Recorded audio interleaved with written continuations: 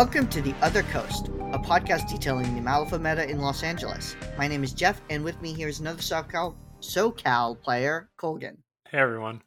Hey Colgan. So tonight we are going to record kind of a conceptual episode, sort of a maybe kind of a rambling episode if our ideas aren't super coherent. But what we're going to try to talk about is this idea of having threats as part of your list, right? Like having models that threaten to achieve certain things, whether it's like scoring or killing or kind of ruining your opponent's plan. Just this concept of how models can present a danger to your opponent, either in the sense of it's going to help you win the game by scoring more points, or it's going to help you win the game by killing enemy models. And we want to talk about this kind of in the context of list building, but also in gameplay. And yeah, this might be kind of a nebulous concept, but it also, I have seen people talk before about this idea of, you need multiple threats in your list or whatever.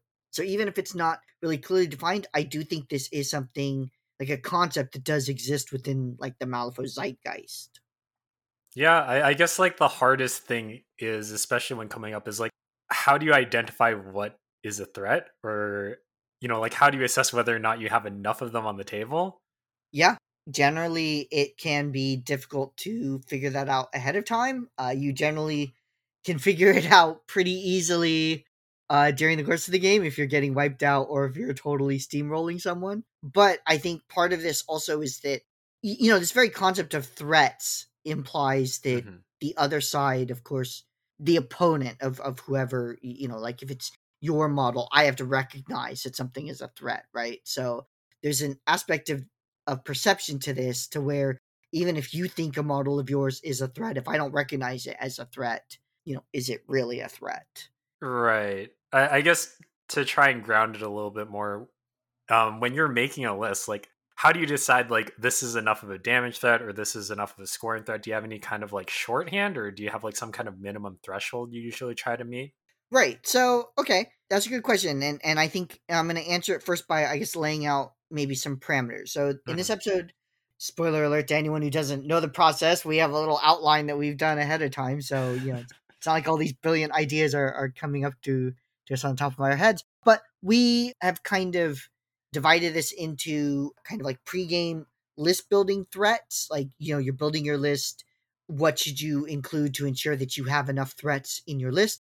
And then, of course, during the game, what are threats then? How to assess, threat assessment, how to get the most out of your own models and stuff like that. And so, Kogan, so to answer your question, yeah. So I think when I'm building my list, I am looking to include a minimum of three threats. And by threats, I tend to default to combat models. I don't know if that's because that's just how I interact with Malifaux, or if it's because that's kind of the most apparent, or maybe it's because I do a lot of demo games or a lot of games with newer players where combat's kind of the I don't want to say the most exciting part, but the easiest way to sort of teach the mechanics and to kind of get people their reps in. But to kind of remove combat necessarily, when I'm building my list and I'm thinking of like, oh, well, which models are going to be the threats? I think of threats as anything which can advance my own goals and negatively impact my opponent, and my opponent is likely to recognize that those models are going to be significantly advancing those goals. So, kind of to backtrack and at the risk of repeating myself a little bit, I tend to really want to make sure that I have at least three major threats. And I can always count on my master as being a major threat, because the masters are just powerful models. Generally, if your master is able to do whatever they want to do unopposed, that's a good thing for your game. I generally want a strong combat model, frequently at least two. And then I generally want a third model that is known to have capabilities that are extremely potent. So either the Hucksters would be a good example here, like something that's known to have like a really good mobility and scheming capacity. The Hodgepodge Emissary, for instance, it's known that this is a support model that's going to be adding a lot of value to my crew, and also has the scoring potential because, a weary road or whatever. A lot of times I'm really looking at two combat threats and one like really good scoring or like support that incorporates scoring type threat. That's kind of how I look at it. What about you? I actually had a few questions, I guess, before I go into it. So I kind of understand your first 2 points, right? When you're looking for something that can, I guess, either score you a lot of points or deny the opponent a lot of points. But for the third criteria, where your opponent has to recognize it as a threat, I guess I'm wondering what you mean. Because for me, if I have a threat and my opponent doesn't correctly recognize and react to it, that usually means I can just run wild with it. So to me, it's not really important if my opponent can correctly identify what's going to be killing all their things or scoring all my points. Yeah, I mean, I guess that's fair. I think the reason why I consider, my opponent's knowledge to be part of this is it on the board, right? If I make a move with something and my opponent has really no concept of what my model does, and like let's say they're really new to Malifaux, right? So Mm-hmm. their model knowledge is pretty rudimentary, which is to be expected for a newer player. So it's not in any way a criticism or whatever, but they may respond to the model's presence Mm-hmm. just because something is there, but they have no idea what it is. And so against a more experienced player, for instance, you might hear something like, oh well, what's like model X's threat range, right? And they're going to move in such a way as like kind of skirt it. And so just the mere fact that that model has the ability to impact the board and my opponent understands that ability, that impacts how my opponent plays. But if my opponent doesn't have that knowledge and doesn't like really care one way or the other, it's not going to impact their play. Okay. So I guess this is kind of like the mind gamey aspect of it, where you can actually, or I guess like the distraction card effects kind of thing, where you can use this potential threat to, I guess, manipulate the opponent into some suboptimal plays. I suppose that's part of it, definitely. But aside from manipulation, I think if you watch a lot of games on Vassal, which I do, Right. many games, definitely not all games, but many games follow this pattern where both sides are, it's like turn one. Both sides are playing a little bit cagey because they know if they expose themselves and then they get pounced on, they can lose a model for no value, and that could very well, between two well matched players, that could be enough to just lose the entire game, right? Hmm. Like you still have to play it out. It is possible to come back, but sometimes you've made a mistake, you get a model deleted, and now you're gonna grind, you're gonna battle, but you really know, okay, well, I've lost this game 6-4 or whatever, right? Hmm. Like it is possible, because of the way Malifaux works, it is possible sometimes to be that sure of what an outcome is likely to look like. And that sort of like cagey maneuvering to get the kind of safe first hit, like first devastating hit in, that is a dynamic that really only exists if both players are cognizant of the threat that the other player's models represent. Okay. Yeah, that makes a lot of sense. I mean, or in the alternative, if you're scared of everything, then I guess, even without model knowledge, that dynamic may still exist. But in my experience as a beginner myself, when I'm a beginner and new player, and also, someone who does a lot of demos and watches a lot of newer players play games, Hmm. most newer players, I think, again, I don't mean ignorance in a negative sense, right? But ignorance tends to like reduce the amount that they worry about something rather than increase it. Right. So then they end up in a very weak position without really realizing what's happening. Right. Okay. Yeah, that makes a lot of sense. I mean, I think the way I look at threats is probably similar to yours. I'd imagine our biggest differences is how much weight we put on, I guess, where we put our points in our crews, since we do have very different play styles. When I'm building, especially if I don't know the enemy crew pretty well, I mean, I'm the same. I think you have to have this, right? You can't really build, or I think it's very difficult to try and build like a competent or a strong list without really understanding what your threats are and what they're going to be trying to do. Mm-hmm. But I feel like the biggest part of it is, when I'm building a list, I always want to make sure there's a bit of flexibility. But I guess this is also where model knowledge comes in, right? The better I know the enemy master and the keyword, and a lot of the times the player as well, I can kind of tailor my list more so I don't have to build as flexibly. So I can kind of like focus down and just kind of maximize on a few strategies or points I'm trying to get on the board. Mm-hmm. But in general, like I'll build my list. I try to have a little bit of flexibility so that when I see the opponent's list, I can start mentally checking off like what the role of each of my models in the game is going to be. Like I start off with a big idea, like, you know, these are my offensive threats. They're there to basically take out scheme runners or kill anything that's going to, I guess, threaten my scheme runners or scoring, you know, or the guys that I'm hoping to like scheme or like pick up symbols for symbols of authority or something like that. Like I need to have something sufficient enough to draw my opponent's attention.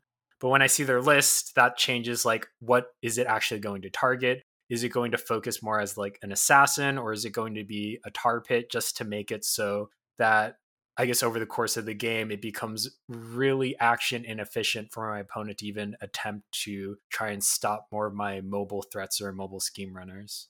Right. No, I mean, that makes a lot of sense. And I think like part of this goes to, and we've said this before in other episodes, when you hire a model, you should have a reason why you're bringing that model in. Mm-hmm. You know, so if, for instance, if you're hiring, say, Fuhatsu, right? I mean, Fuhatsu is a fantastic model. If you've hired him without a specific idea, it's not like he's any less effective. You know, his stats don't get worse or anything like that. But you know, to my mind, the superior move is to hire Fuhatsu, thinking, okay, well, you know, I'm bringing Fuhatsu in to build in some range damage threat. You know, if the scheme pool includes, say, like claim jump or something, he might be a good model for that because he has laugh off and you know, built-in heal and armor and whatever else. But it's just understanding why you're hiring a model, in my opinion, can really only be advantageous. But at the same time, every model in the game can present a scoring threat. Like even models that literally cannot be damage threats because they can't do damage. There are, you know, it's a minority of models, but there are some models that just absolutely cannot do damage. Unless they're insignificant, they're still scoring threats. So even if you brought a model in for one reason, it might become another reason during gameplay, and that's perfectly fine. And there are, I think, models that by virtue of kind of what they, you know, what they have on their card, they are sort of dual threat. They're both scoring and damage threats, killing threats. The riders in particular would be a really good example of this. You know, the Shadow Emissary, anything that has really high mobility but also, you know, pretty strong damage output is going to be in both these categories. And also, I think a model's categories can shift based on the strategy and scheme pool. If you have strategies that are based on killing, you know, like in previous GG's, Reckoning or Public Enemies, to a certain extent, Turf War in the current strategy pool, Vendetta as a scheme, you know, so a model's roles are partly dependent on what the model does and partly dependent on what the pool is. But no matter what the model can do otherwise, it can almost certainly, you know, again, except for insignificant ones, be scoring threats also. And I do think that that's a really useful thing to keep in the back of your head. But just to kind of recap this sort of what do we mean by threat for the pre-list sequence, I try to build in 3 threats. My master and 2 other like serious models that my opponent looks at and goes like, if these models are allowed to perform well, the game is going to be much more difficult. And if I can remove or control one of both of these models, the game's going to be much easier for me. Okay. So I guess flipping that around, you know, once you reveal both lists and you look at your opponents and you've identified their threats, when you're talking about being able to control or nullify them, are there like, I guess, are there certain auxiliary things like outside of your 3 main threats that you're, or like, I guess, archetypes that you're always taking, just thinking like, okay, these guys are going to disable their offensive threats? Or is that really more of a model knowledge and like master keyword knowledge thing? Well, so unfortunately, I would say the model knowledge is a baseline because if you don't know what your opponent's models do, it's very hard for you to. Well, first of all, during your own list building, it's very hard for you to have built a list to counter because you don't know what your opponent does. So if you do have like counter pieces, it might be because your models, like those are models you're taking anyways, or just like because of dumb luck or whatever, right? Like if you are playing a Hoffman and you don't bring any armor or you know any like irreducible or like any ability to ignore armor, it's going to be harder for you to take out Hoffman models, generally speaking. But if your models just happen, you know, if your keyword happens to include a bunch of irreducible damage, coincidentally, congratulations, you built in some counters, right? But I would say model at the point where you like model knowledge is be necessary basically for everything that we talked about here. Right. And we've talked so many times about how improving model knowledge is like one of the most effective ways to improve your skill, especially as a newer player. It's like one of the best returns on your time investment. We've revealed our list to each other. Another option that you have, like for instance, to try to maybe mitigate some of your opponent's threats or to try to address your opponent's threats, comes like right off in picking deployment zones and in picking the order that your opponent has to deploy things in. If you're, for instance, if you're the defender and you have to pick which half of your opponent's crew that they deploy first. But again, things like what deployment zone is bad for my opponent and what models do I want to see from my opponent first, that all is based on model knowledge. So I guess the takeaway is, if you don't have any model knowledge of what your opponent does, it's the first time you've ever seen them, you didn't really flip through their crew, before the game or whatever, or you did and, you didn't retain much of it or whatever, there might not be like the greatest sense of, or it's very difficult to evaluate how your models did as threats, I think, because you just really have no baseline expectations for what they should have done against your opponent's crew. Right. Okay, so then I guess for newer players, or if someone's having trouble, I guess, figuring out how to identify threats, I guess maybe one thing would be, if when you see your opponent's list, if you're not really sure what's threatening, then that might mean that you just need to read up on that keyword, or, talk to your opponent, because hopefully they're human and capable of communication. If you have any questions about their abilities, I guess with the app, you can flip through and try and gain an understanding of that. But yeah, I guess it kind of makes sense that without understanding the models and their actual potential, you're going to have a very difficult time really figuring out how you can stop them, or even what's worth stopping. Right. I guess, by way of practical advice, if you do, if you are newer or, like really casual, it's a long time in between when you play Malifaux, and it's just not really worth your time to like, study models, right? I mean, I get that. Mm-hmm. Then maybe what you want to do at that point is really to lean into your own model roles as heavily as you can. And then, try to respond to how your opponent is reacting to your own move without worrying so much about what your opponent is doing. I mean, I know that, right? But it's like, presumably you have better knowledge of your own models than your opponent's models. Even if you know nothing about your opponent's models, hopefully you know something about your own, right? Right. So just if you can use those models, your own models effectively, that's probably going to be enough to keep the game competitive and give you a chance to win, or, to give you the win. Right. I was just all hearing like, all right, so if you want to learn about threat assessment, just ignore your opponent. Well, so I think at this point you're not really learning about threat assessment, but I do think it's the best way to operate in an environment where you don't know what your opponent's models do, and you don't, for whatever reason, you're not really interested in finding out. So then I guess like the next part. So I feel like we've kind of covered the start of the game and the list. And you were mentioning earlier how during the course of the game, the potential threat of a model, or I guess how you're going to use them, will shift rapidly. So I guess, how do you identify that mid game? Like, when do you know that this model you took in for like scoring or killing is going to be better served with some other function? Sure. So I'm going to take your question as meaning, that we're looking at our own crew, which I mean is what you asked, but I don't want to get into like responding to enemy threats Right. with this answer. So I don't want you to think, oh, he didn't mention the enemy at all. That must not matter, right? It's just while you're playing the game, your goal obviously is to score more points than your opponent. I mean, I know that sounds, kind of trite, but that is the goal.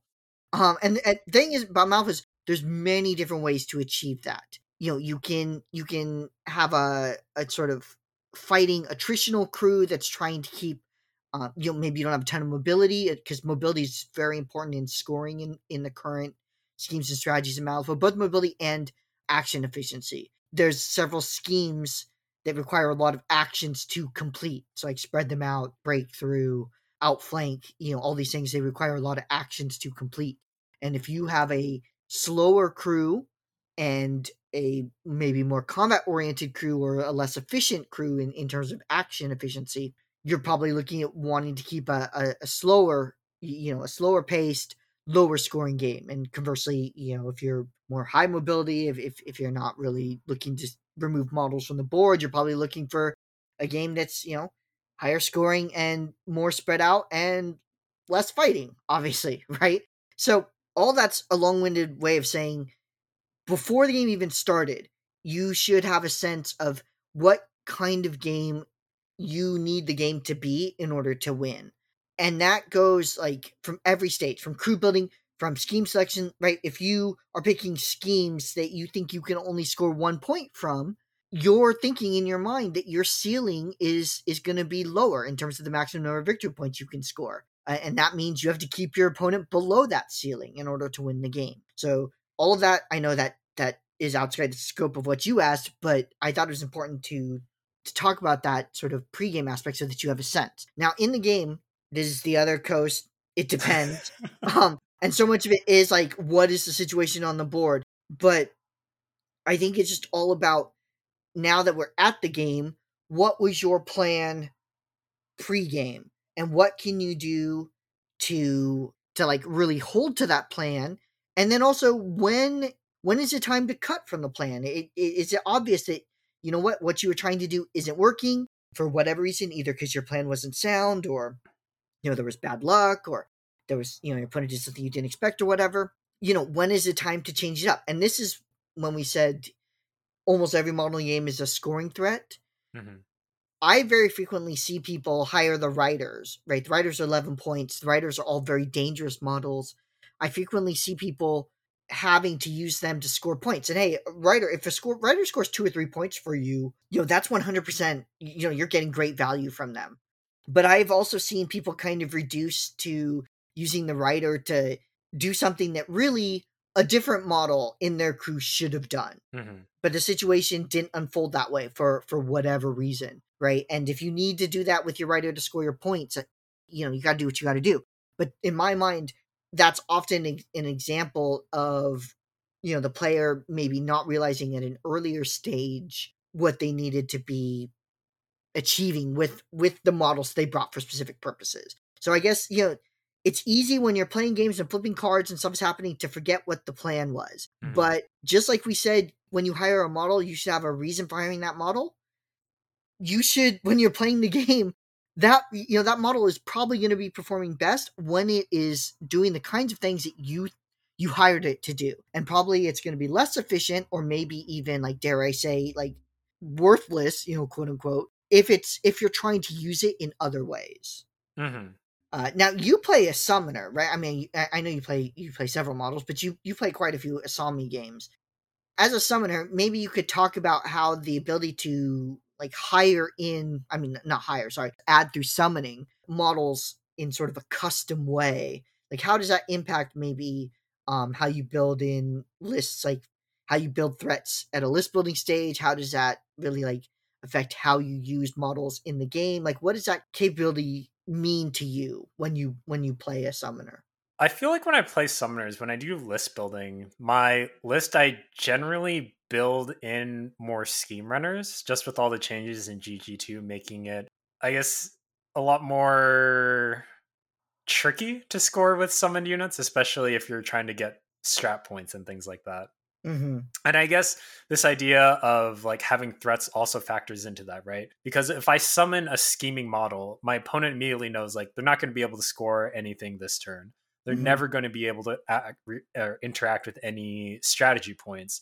So it immediately reduces, like, the number of possibilities that I could be using that model for. Whereas if I just hire in a scheme run, these scheme runners, these high mobility models, like, I really like Tengu, but they can drop multiple scheme markers a turn. They just have enough mobility and they can fly that I can get them to pretty much anywhere I need them to be, and they're always a potential scoring threat. So generally, I reserve summoning for, especially in terms of Asami, with how our summoning mechanic is, with how every turn they gain a flicker. So eventually, these any models she summons in are dying within, like, 1 to 2 turns, depending on how aggressive I'm using them. But they all come in on a timer, unlike other summoners. So I generally use them. I use Asami and anything she summons to kind of, like, tar pit or remove anything I need on the board, with Asami being able to pretty much place once a turn with her charge and her abilities and being able to summon 6 inches away. And then that summon model getting like a full turn to move and charge something. She has a really big threat range. So most of the time I'm spreading out my scheme runners to threaten a lot of points on the board, and then just having Asami kind of pilot these little explosive obsidian Oni missiles to deal with anything trying to stop my Tengu from flying around and dropping scheme markers. Uh-huh. I mean, you may have answered this in, the explanation you just gave, but just maybe to be clear, or to help me understand, how frequently is it that you are, you've hired in models for one role, like, oh, okay, I hire in a bunch of scoring models and I'm going to summon in my damage threats or whatever. Mm-hmm. How frequently is that the dynamic versus, oh, this is a state in the game, this is what I need to summon, like I need a fighter right now, or I need a scorer next turn, or whatever, so that's when I'm going to summon now. Like, do you tend to, like, already from your list, do you tend to forecast what you expect to summon in the game, or is what you summon in the game like based on the situation on the board more frequently, like reactively, I guess? Mm-hmm. I guess for me, it's generally more reactive because, going into the game before I completely see my opponent's list, all I can really, the only information I'm really sure of is how I'm going to play the match, right? Of course, who I see the enemy master is, what I expect their list to be, will change a bit on that. But I guess with the nature of summoning and not always being, I'm not always going to make sure I have the right cards in hand or a high enough thing to summon the potential threat I need. Mm-hmm. Generally, I'm hiring in like everything I know I'm going to need. And the summoning there is to kind of fill the gaps. I'm not always going to be able to cover every base. So when I do, I'll usually err on, I guess, reducing my offensive potential to make sure I can keep in like those scoring and scheming threats. Got it. All right, so why don't we transition to talk about enemy threat, sort of how you are supposed to assess what your opponent's models can do and, maybe will do. And at the start, it might be useful to bring up a concept that we talked about in a long previous episode. I don't even know what episode, but it's one of the ones we did at the start, where we talked about how models, like unactivated models, have kind of like this potential energy, right? That's how we described it in relating Oh back. shit, yeah. Yeah, like how how you were, how you taught physics in high school, right? Like, it's just if you hold something in your hand, it has potential energy, and if you let go of it, that potential energy gets converted into kinetic energy by gravity when it hits the ground, and then once it hits the ground, it just is lying there, right? And it can't do anything until something else acts on it. And within Malifaux terms, it's like how unactivated models have this potential energy, and activated models, for the most part, right? There are some exceptions, but for the most part, just kind of lie there, and you can sort of disregard them as threats. So, my point in raising this was, again, to emphasize that you want to be thinking about what your opponent's models can do, and part of what, like, an opponent's model can do is whether or not they've activated that turn. So that is like an important part of the assessment that I don't think we need to discuss a bunch, but I didn't want to skip over. So, I wanted to kind of explain the way, like, by analogy to chess, like this concept of threats, because this is really the context of how I was thinking about it when we were talking about this episode. When I was learning how to play chess, my dad, he like just drilled into my mind, the fact that every time your opponent moves, ask yourself, what is their threat? When they move this piece, what have they achieved? What are they threatening to achieve next move? And not just with the piece that they moved, right? But also, like, by moving that piece, did it uncover anything else? Does another piece now have options that it didn't have before? Which one of my own pieces are in danger? What is my opponent's bigger plan? What is their plan, not just next move, but in 2 moves and 5 moves?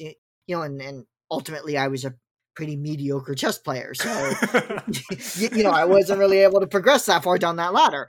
But the point is, like, that is the goal, right? So, Colgan, when your opponent moves, activates a model and does something, are you thinking about what are they trying to do, or is it generally pretty obvious to you what your opponent's goals are? I think for me, because I have okay model knowledge, I wouldn't say it's great, Mm-hmm. I generally try and focus on what I'm trying to do. So Mm-hmm. when I'm keeping tabs on enemy model activations, it's more about what can it do to affect my plans, right?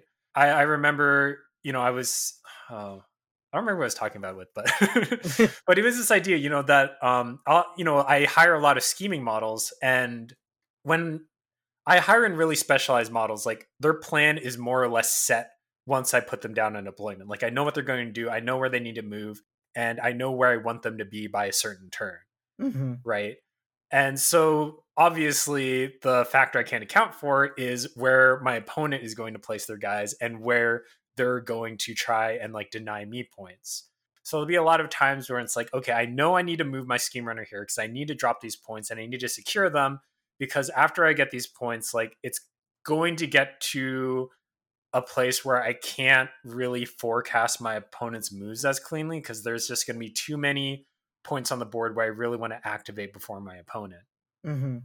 So it'll be more like looking at the area, and if they move like their damage threat or something that could, like remove my ski markers, I'm really just waiting to see like has that model activated. And once they've activated, I know that I'm able to safely activate models on that board. I mean, it sounds pretty simple, but it ends up chaining a lot, especially once you get into later turns, right? Because you're constantly getting closer to opponent, just because most of your points that you're going to need to score are going to involve their models or be on their side of the board. Right. So as your models start to converge, like where I need to move first or where I need to move before my opponent changes really rapidly. And it's always going to be kind of reaction to where are they using their energy, where are they expending their going, god damn it, I forget the term, like potential energy to like Kinetic. kinetic energy. Well, Yeah. yeah. I mean, it in most cases it's going to be kinetic, and at least for our purposes. Right. So like even though it's easy to say, it's like, okay, after they activated their model, like now I can do whatever I want. But if they have 3 models somewhere and I have like 2 models somewhere, the math changes really rapidly, because even if they've activated one of those models, they still have 2 models over there that can kill my scheme runners or basically interrupt my plans. So then it starts becoming kind of a trade-off, and I feel like this becomes like a lot more interesting when both players know the other crews really well, where you're Mm-hmm. really trading off advantages in different parts of the board to try and like I guess maximize your potential for winning, right? Right. Because there'll be places where I need to go, and the number of activations I can burn before I have to move that model is like rapidly diminishing. And I know that once I move that model, I played my hand, my opponent knows what to do. And if I play it too early, then all of my other plans will just start falling apart because I've lost the initiative where I needed it. And now my opponent no longer needs to react, and they can instead prioritize other places that are, I guess, more up for grabs. And basically, the more places you're able to take the initiative, or I guess kind of set the stage, obviously the better you can set yourself up for the rest of the game. Right. So part of this is about how models have roles, right? Your opponent has brought models presumably for a specific reason, or a wide range, or I shouldn't say a wide range, but possibly like a range of reasons, but basically to fulfill a role Mhm. in the game, and they have a sense of how they thought they were going to use the model, and hopefully you're able to prevent them, and excuse me, hopefully you're able to prevent your opponent from using the model in that way, Mhm. but possibly you're not able to. Now, you mentioned that you actually tend to play in this style quite a bit, that you've hired a model and basically how you want to use it. Mhm. If your opponent closes off that option, right? Like suppose you hired a model to go, because it's got high mobility, to go grab a ski marker or whatever, but to go grab a symbol or something. But as it Mhm. turns out, the opponent has closed out that section of the board. Maybe due to poor deployment, you close in your options, or your opponent had a movement trick you didn't expect, or whatever.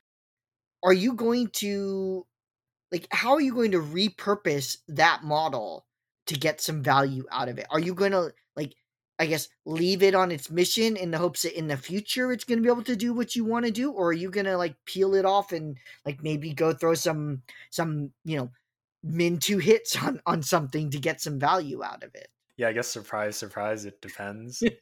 But even if I know that I've been, even my plan's been foiled and I can no longer use them for the original purpose, how do I say this? Like, even just the potential, like, remaining threat can still be enough to make that model worth it for me, right? Mm-hmm. Sometimes it'll be like, okay, if everything goes perfectly, this guy can still score me a point. Mm-hmm. And even though I know it's not likely, and this might be part of the mind game thing, like the potential threat it proposes to my opponent might be worth it, right? Because, if it's in a really close game, just the possibility that this could be, I guess, the point that tips it in my favor will be enough to take that risk. And I guess that, yeah, this is another part of threat assessment and risk assessment, right? Even if my plan has been foiled, if there's like a small percentage that'll still work, Mm-hmm. if that really is still my best chance at winning the game, of course I'm going to take it, even if it went from like, okay, like 90% to like 10%. If Right. that's the point I need to win the game, like that's what I need to do. But, there are other times where it's obviously like I just did not account for enough things and this model is now completely useless to me. And then you just kind of like throw it in to just try and confuse your opponent. You go in for like like my Tengu. It's like, all right, they're just going to go in and like smack things around for 1 damage. So I guess kind of as a related question, what do you do if like you have misjudged a threat, like a model is actually more effective than you thought it was, or you thought it was a Mhm. scoring threat, like, oh, Silurids are highly mobile, they have stealth and butterfly jump, they're great schemers, but you kind of forgot just how effective it could be for Zoraida to see through them and obey into your backfield or whatever, Mhm. with full allowances for the fact that it's obviously contextual on what's going on in the game. Right. What can you do to kind of address those sorts of situations? I guess at that point, it's just going to be about damage control. Like, how many points are you going to lose there? How many points do you still need to win? I guess, like, a lot of the times it might be that you just shift into hard denial mode, just hoping you can even eke out a tie, right? Mm-hmm. And I think, like, one thing that sounds simple, but I've been forcing myself to do more and more is just at the beginning of every turn, I'm going to just re-review like the strat pool, the scheme pool, and I guess try to focus my mind. Because a lot of the times it's really easy for me to get way too involved in like how my plan fell apart and how now all of a sudden the Silurian is just like destroying my entire army. It can be that you get to the point where you're trying to contain this so much that you overreact that you just really threw away a point you had on the board. And, any point, I guess, that you fail to score is you're not really thinking about the pressure you're putting on your opponent as well, right? There have been Mm-hmm. like so many times, like after a game, I'll be talking to my opponent and they're saying like, oh, it's like, oh, this model was running wild. I had no idea how to stop it. It was killing all these things. And it was like, I didn't plan for that at all, right? It's just like it went in, it killed something. Like I didn't expect it to kill it. They didn't expect it to kill it. And all of a sudden they like, all right, I need to rush to meet this threat. But really that stopped them from scoring in other places on the map. They like ceded initiative in other areas of the map trying to deal with this threat that like it had already served its purpose for me. It had like done way more than I thought it was going to do. Uh-huh. And now like they've just kind of, like decreased their chances of winning even more because they overreacted to this threat. Right. Yeah, so this actually isn't necessarily an overreaction on his part, but I was playing a game against Liam a long time ago. Mm-hmm. Hey Liam, hope you're doing okay. Come visit us again. Next time. The Coast Guard moved him out of the area, but hopefully he can come back for a game sometime.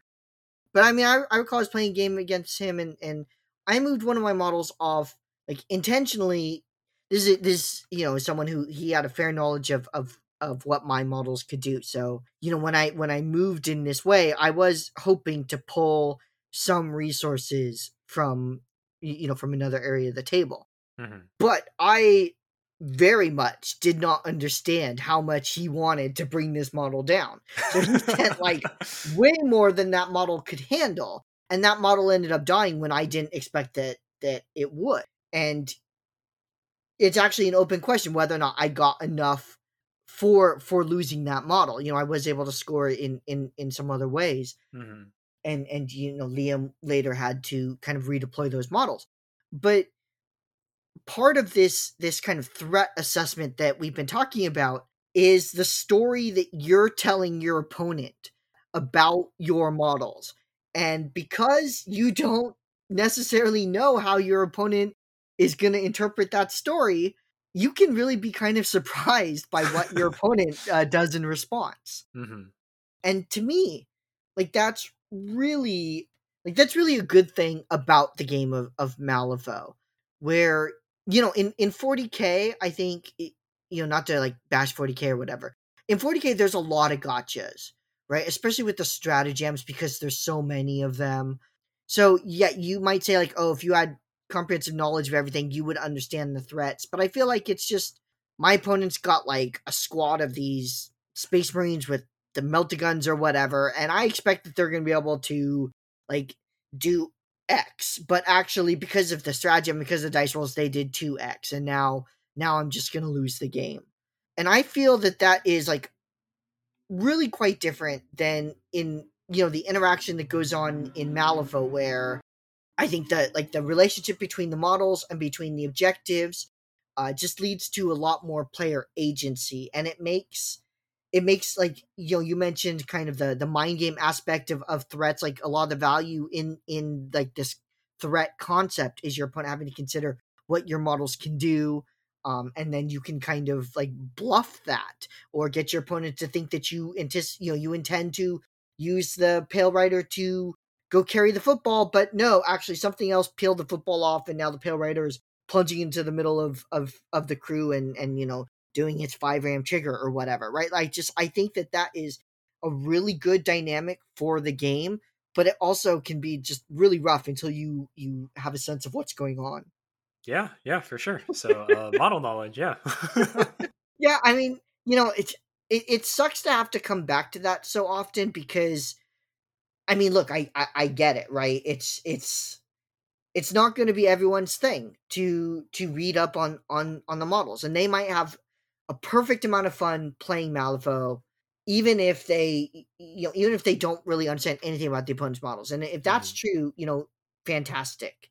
But for people who do want to kind of advance in their journey in Malifaux, which I think it's kind of our target audience for this podcast, right? We're mid-tier players. We're speaking to beginning players or just like really casual players who can only play once in a while, but are interested in either improving or just like Malvo media about improving. And like the number one suggestion we really can have is open the app and read some models from time to time. Is there anything you've done, I guess, mid game where you didn't have the model knowledge that really you wish you did? You found yourself on the back foot. Can you remember any sort of like having to respond or like abilities that surprised you, or like basically any time when your plan or your lack of plan basically didn't match what was going on and you had to try something different? That sounds like it covers way too many games.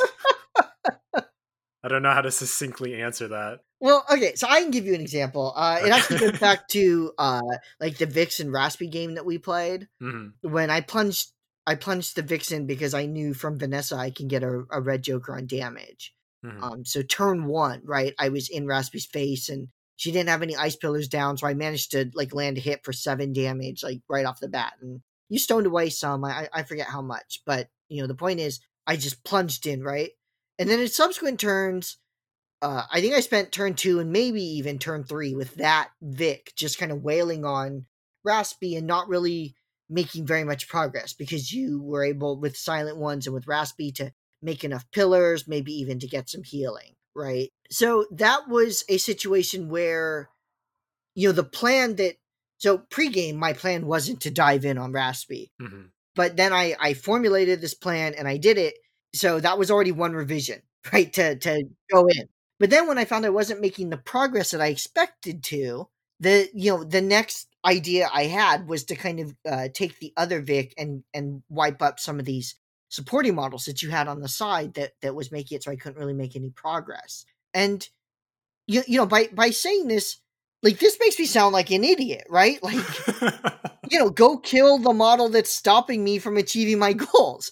This is not epic level strategy, right? I mean, you don't have to be Alexander the Great or Napoleon or something in order to think these things up. But I think the reason I'm mentioning it is because oftentimes it's easy to fall into that dynamic where, just one more attack and I can get through, or it's easy to think I'm making some progress here, that's good enough. But reality, is it good enough? You have your stupid horror cats on the other side of the board trying to pick up markers or whatever, right? So maybe I do need another attack. And so even if you don't really have model knowledge, just by game progress, you might be able to say, look, I'm behind, I need to shake things up, or I'm even and I need to shake things up, or maybe even I'm ahead right now, but I can see trends in the game that I don't like. What can I do to change that? What assets do I have available to me to make that happen? And what assets does my opponent have either to stop me or to progress in their own goals enough to completely negate any progress I might make? And that really, I think, is the heart of this idea of thinking about, like, what is the threat? What are the threats you have and what are the threats your opponents have? And oftentimes I feel like once the game starts, the brain like goes into like fight or flight mode, and a lot of people might be surprised just how beneficial it can be to make these sort of like rudimentary, because like I said, it's not profound strategy, but just like rudimentary re-examinations of the game at these various points. Yeah, I agree. It's like there's been a lot of times like I'll finish up the game, I'll take a step back, and it's like, what the fuck was I trying to do? Like turn two on. Like I'll look at them like, oh right, like I'm actually supposed to try and like I have some schemes I could have been trying to score. Like there's a whole strategy. But yeah, I agree. Like it's kind of surprising how easy it is to just get caught up in doing something that no longer really has any value. Because now that you mention, I remember that Vix game, and I was just making pillars because like, all right, it's better for me to make pillars and just burn them with ice shield than to actually bother preventing damage from you. And then like every turn, you're just trying to cut down ice pillars faster than I could make them, pretty much. Right. And then eventually, like, I think at the end of turn 3, it's like, fuck it, I'm just going to walk away and put down the scheme marker and score a point. I'm like, oh no, my plan. And then all of a sudden you had like an almost unbeatable point lead. Yeah. One other thing that, kind of occurs to me is sometimes I'll get into a game where I had an actual plan for a model, and that plan contrasts with my play style. So like, I have a plan where it's like an Alpha Strike model, but I'm not brave enough to pull the trigger, or, it's like a Huckster or something similar with like a lot of movement where I can get all the way across the board, but I'm not sure I can do that safely. And I haven't really like thought that out. So even if the mechanics are sound, the way I want to play the game is not really going to jive with like not only what the model's supposed to do, but also why I brought the model. Like when I hired it in, I'm like, yes, this is going to be awesome. And then later it's like, I don't think I'm going to do that. Yeah, I mean, I guess as like a final note, I know we're talking about it, but yeah, even if you don't have like great model knowledge, because I mean, we benefit from just playing in our local meta, so we're not really playing like every single model in the game. Mm-hmm. Knowing your crews really well, but then sometimes if something isn't jiving, it really could just be the play style of your crew doesn't match like what you want to achieve or how you play, right? Mm-hmm. Like, Mm-hmm. when I started, I was playing Nelly, I was playing these scheming crews. I'm like, I'm going to be the smartest motherfucker in this entire game. I'm going to be able to like outmaneuver all my opponents. And even in games where I did manage to scrape by to win, it was generally because somehow my plan to like kill things with journalists like magically materialized, and not because I was playing journalists like I was playing the journalist keyword well. It was just I managed to like scrape by playing them as an offensive crew. So I guess as a closing thought, I want to piggyback about how you were mentioning, knowing your own crew really well. This could be a shortcut, like for people who don't have the time or the commitment level or the interest or whatever to really expand on model knowledge very much. If you become well versed in your own models, you know, if you stick to one crew or, you know, a small group of crews and you know, sort of a small collection of models, and you really get to know them, sure, you're not gonna be able really to assess what opponents' models do very well, but having that familiarity with your own models and sort of what they can do and what they're weak against, you know, might be the Cliff Notes version. Yeah, for sure. You know, like if you know really well what your crew can do and the potential, it'd be a lot easier to know when you have to switch up their role in the game. Especially, you know, when you're up against a new model, it's like, oh shit, I didn't know they could do that. Yeah, I find it like it's kind of surprising to me how impactful a single model can be in Malifaux. Because you would think, hey, you know, 50 stones, you have like 8 models, the board is pretty big, right? Like 3x3. How is this one model with its like one aura totally destroying my whole crew? Mm-hmm. But yeah, I mean that can happen. And if you know your own crew really well, maybe when you started, you didn't know you were going to find yourself in this problem. But once you find yourself there, if you have that knowledge with your crew, you're probably going to be able to dig out some sort of response, because hard counters are very rare in Malifaux. I don't want to say they don't exist at all, but you usually have options. Even if it's just, okay, well, you know what? I'm not going to play around this model. I'm going to go over here. You usually have options. Yeah, for sure. Definitely agree.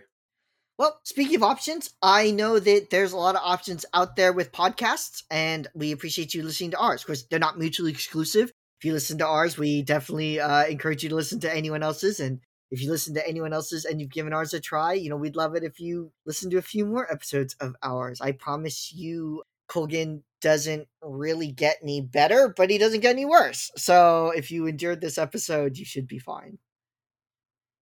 You've gotten so much meaner. It's because Jim's not here to restrain me right now. He hasn't been here in forever. Are you just going to go back to the beginning when Jim was on the podcast and you weren't this mean to me? Jim, well, you know, we did the Festivus episode, which helped restrain me for a little while. But, you know, now the holiday season is over. It's like 2 weeks out of the year. We play just in one small corner here in Los Angeles, but we want to be part of the wider Malifaux community. You know, that's why we do this podcast. And so any feedback is really appreciated. We love to hear what people think, what we say. We love to hear about episode ideas, and, you know, we've received some, and, you know, we very much appreciate that. We have, you know, all the standard accoutrements. We have Facebook and Discord and Twitter and Weird Place and whatever else. So there's plenty of ways to reach us. We also have a PayPal and a Patreon if you'd like to support the channel in that way. It'd be really appreciated. And shout out to everyone who has and who is and who maybe will be. And I think with that, I'm just going to say goodnight. Night, everyone.